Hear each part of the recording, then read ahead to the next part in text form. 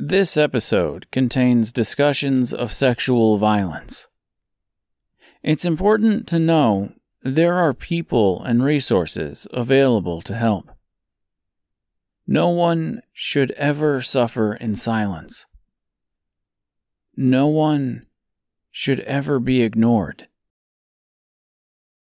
If you need help, RAINN, that's RAINN, has a lot of resources, including a 24-hour helpline. That's 800-656-HOPE. 800-656-HOPE. This podcast is not associated with RAINN, but they are a wonderful resource, dedicated to making the world a better place.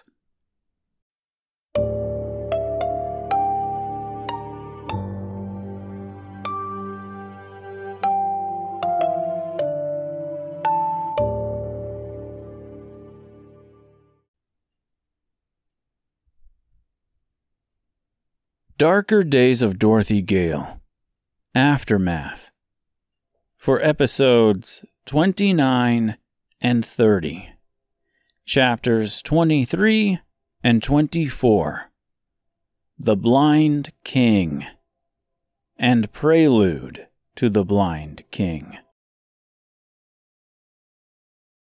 This week we're discussing chapter 23, The Blind King, and 24, Prelude to the Blind King, as well as Canto 7 of Dante's Inferno, Circle 4, Hoarders and Wasters, and Circle 5, The Wrathful and Sullen. Dante and Virgil enter the land of the Hoarders and Wasters. Here, the Hoarders and Wasters slam giant boulders together. They also meet King Plutus, the mythological god of wealth and riches. He is screaming what is believed to be some sort of incantation to Satan. It's been said that it's untranslatable gibberish. As usual, Dante is fearful of this obstacle, and as usual, Virgil tells him not to be afraid. Plutus is brought down by Virgil when the poet reprimands him. The hoarders scream, "Why do you waste?" And the wasters scream, "Why do you hoard?" All the while, rolling giant weights or boulders into each other. Some translations have the sinners rolling large wheels in a semicircle, colliding with each other in the middle, turning around and doing it again, while other translations have them crashing boulders into each other, pulling them back and repeating the process. Either way, the hoarders and wasters are constantly battling each other. In Dante's eyes, these two groups are treated as one. Even though hoarders and wasters are opposites, they are still both forms of excessive greed. In Dante's eyes, both of these selfish groups wrongly thought they could prevail in life. They are set here to fight each other in a war that cannot be won. Dante inquires about who these sinners are, but Virgil tells him they have been rendered unrecognizable. He does, however, relate to Dante that many of these sinners are clergymen, and some are even former popes. There is also a discussion of fortune here, an angel, or possibly a goddess, in charge of shifting the distribution of wealth across the world, in a way that is somehow balanced but not understandable or predictable to mankind. People curse her, but she does not hear the curses, and instead continues her work happily. We also get into the wrathful and the sullen in this canto. These souls exist in a repurposed version of the River Styx, or the River of Hate.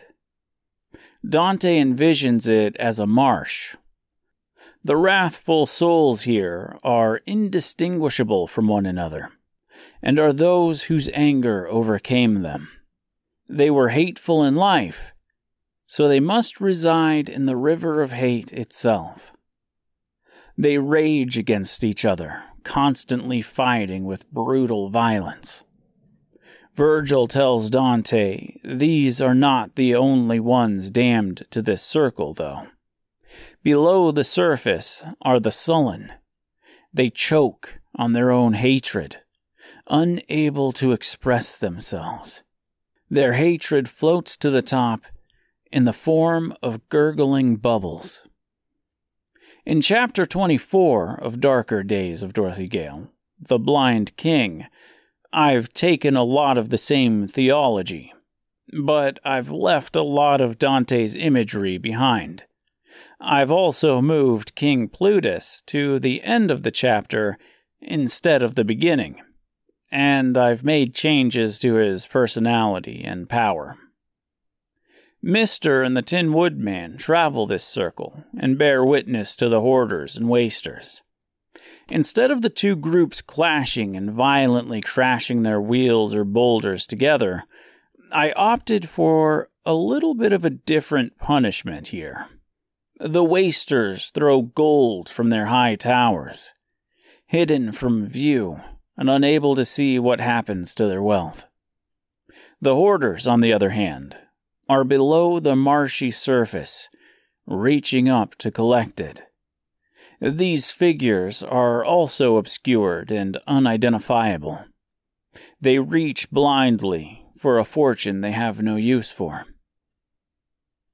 Mr. and the Woodman are approached by armed guards.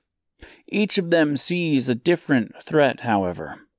Mr. sees winged monkeys, while the Tin Woodman sees wolves. These obviously resemble each character's deepest fears. We see the wrathful in the form of the fighting pit in King Plutus's tower. Again, the Woodman sees wolves fighting and tearing at each other, while Mr. sees the winged monkeys.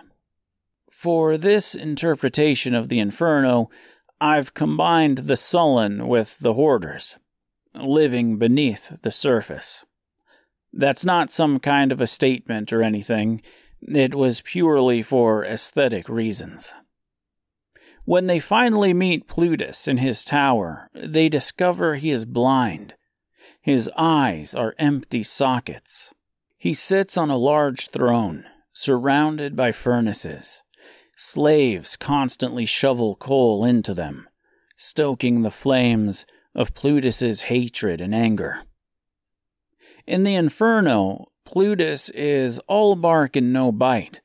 Virgil simply chastises him and he goes down.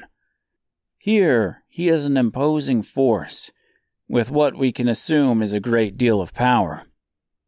There's a conversation between him and the travelers, and ultimately he agrees to let them go, in the hopes that they will do what he was unable to: kill Vel.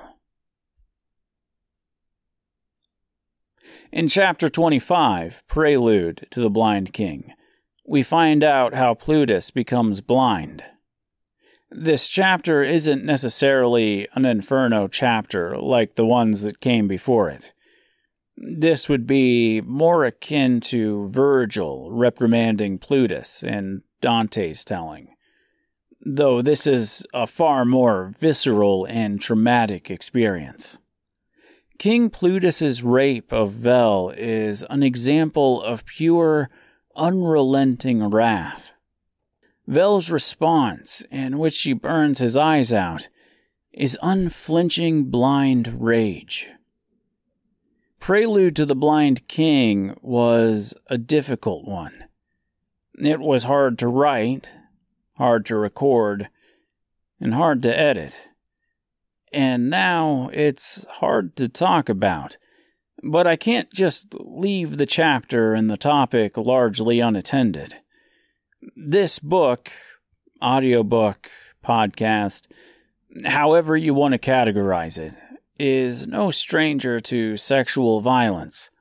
We've witnessed Reginald at the beginning with the man with the spring heels. We've witnessed the violence that led to Ozma and her sister's birth with the conception. And we've had slightly less than vague references to Tip and Mombi's relationship. All of those instances were different from this one, however. Or at least they feel different to me. And they each had different outcomes. In The Man with the Spring Heels, Melinda's rape is described more like a grotesque, out-of-body experience. A nightmare, if you will. It results in her going mad and giving birth to a child she thought she could never have. In the conception chapter, Lady Gwyneth is demoralized and dehumanized in a way that breaks her emotionally.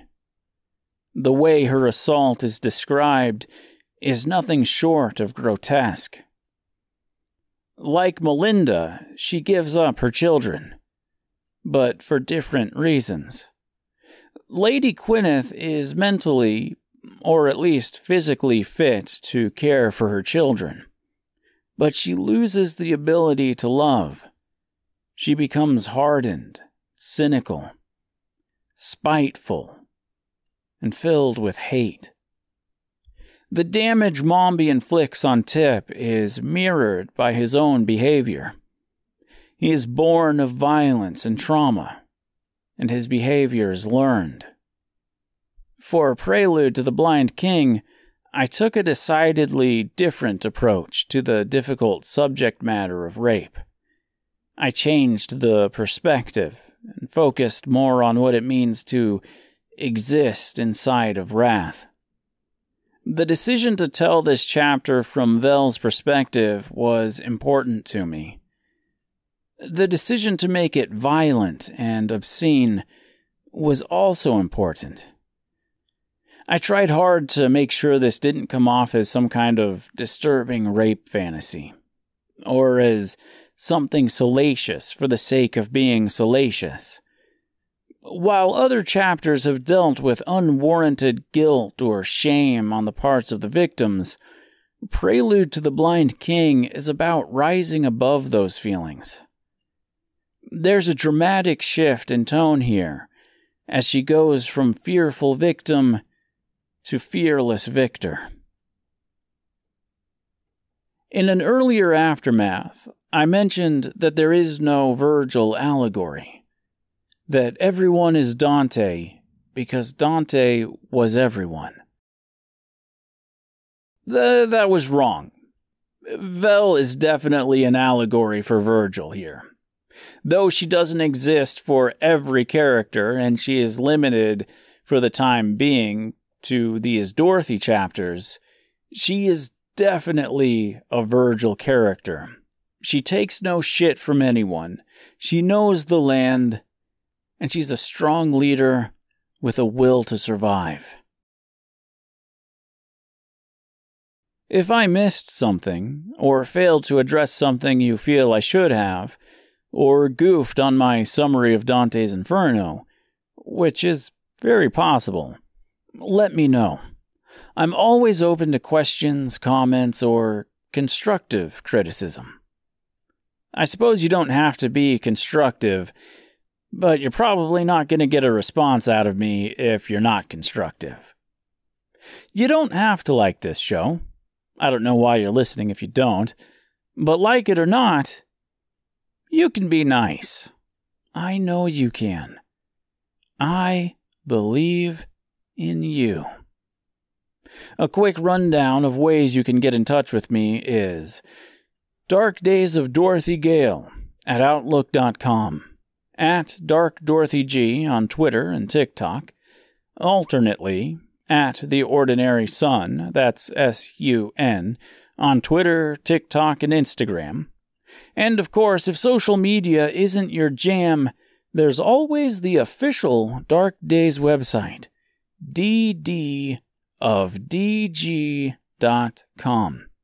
You can also find links to t-shirts and stickers and stuff there as well. Darker Days of Dorothy Gale used to be on Amazon as an ebook and in paperback form. But at the time of this recording, the podcast is the only way to experience it. If you would like to support the show, buying a t-shirt or a sticker or something really is the coolest way to go about it. If you want to support my specific brand of creativity in a more direct financial way, you can find me at buymeacoffee.com/ordinarysun. Again, that's SUN. If you do, I'll give you a shout out on this unsuccessful and obscure podcast. And I'll even send you a handwritten thank you note, complete with a fun little sketch. If you don't want to donate to this cause, that's fine too. I'm happy to do this either way. Come back Friday, November 18th, for Chapter 26, The Heretic, and its aftermath, which will cover Canto 10 of Dante's Inferno, Circle 6, The Heretics. Thanks for listening. I love you all.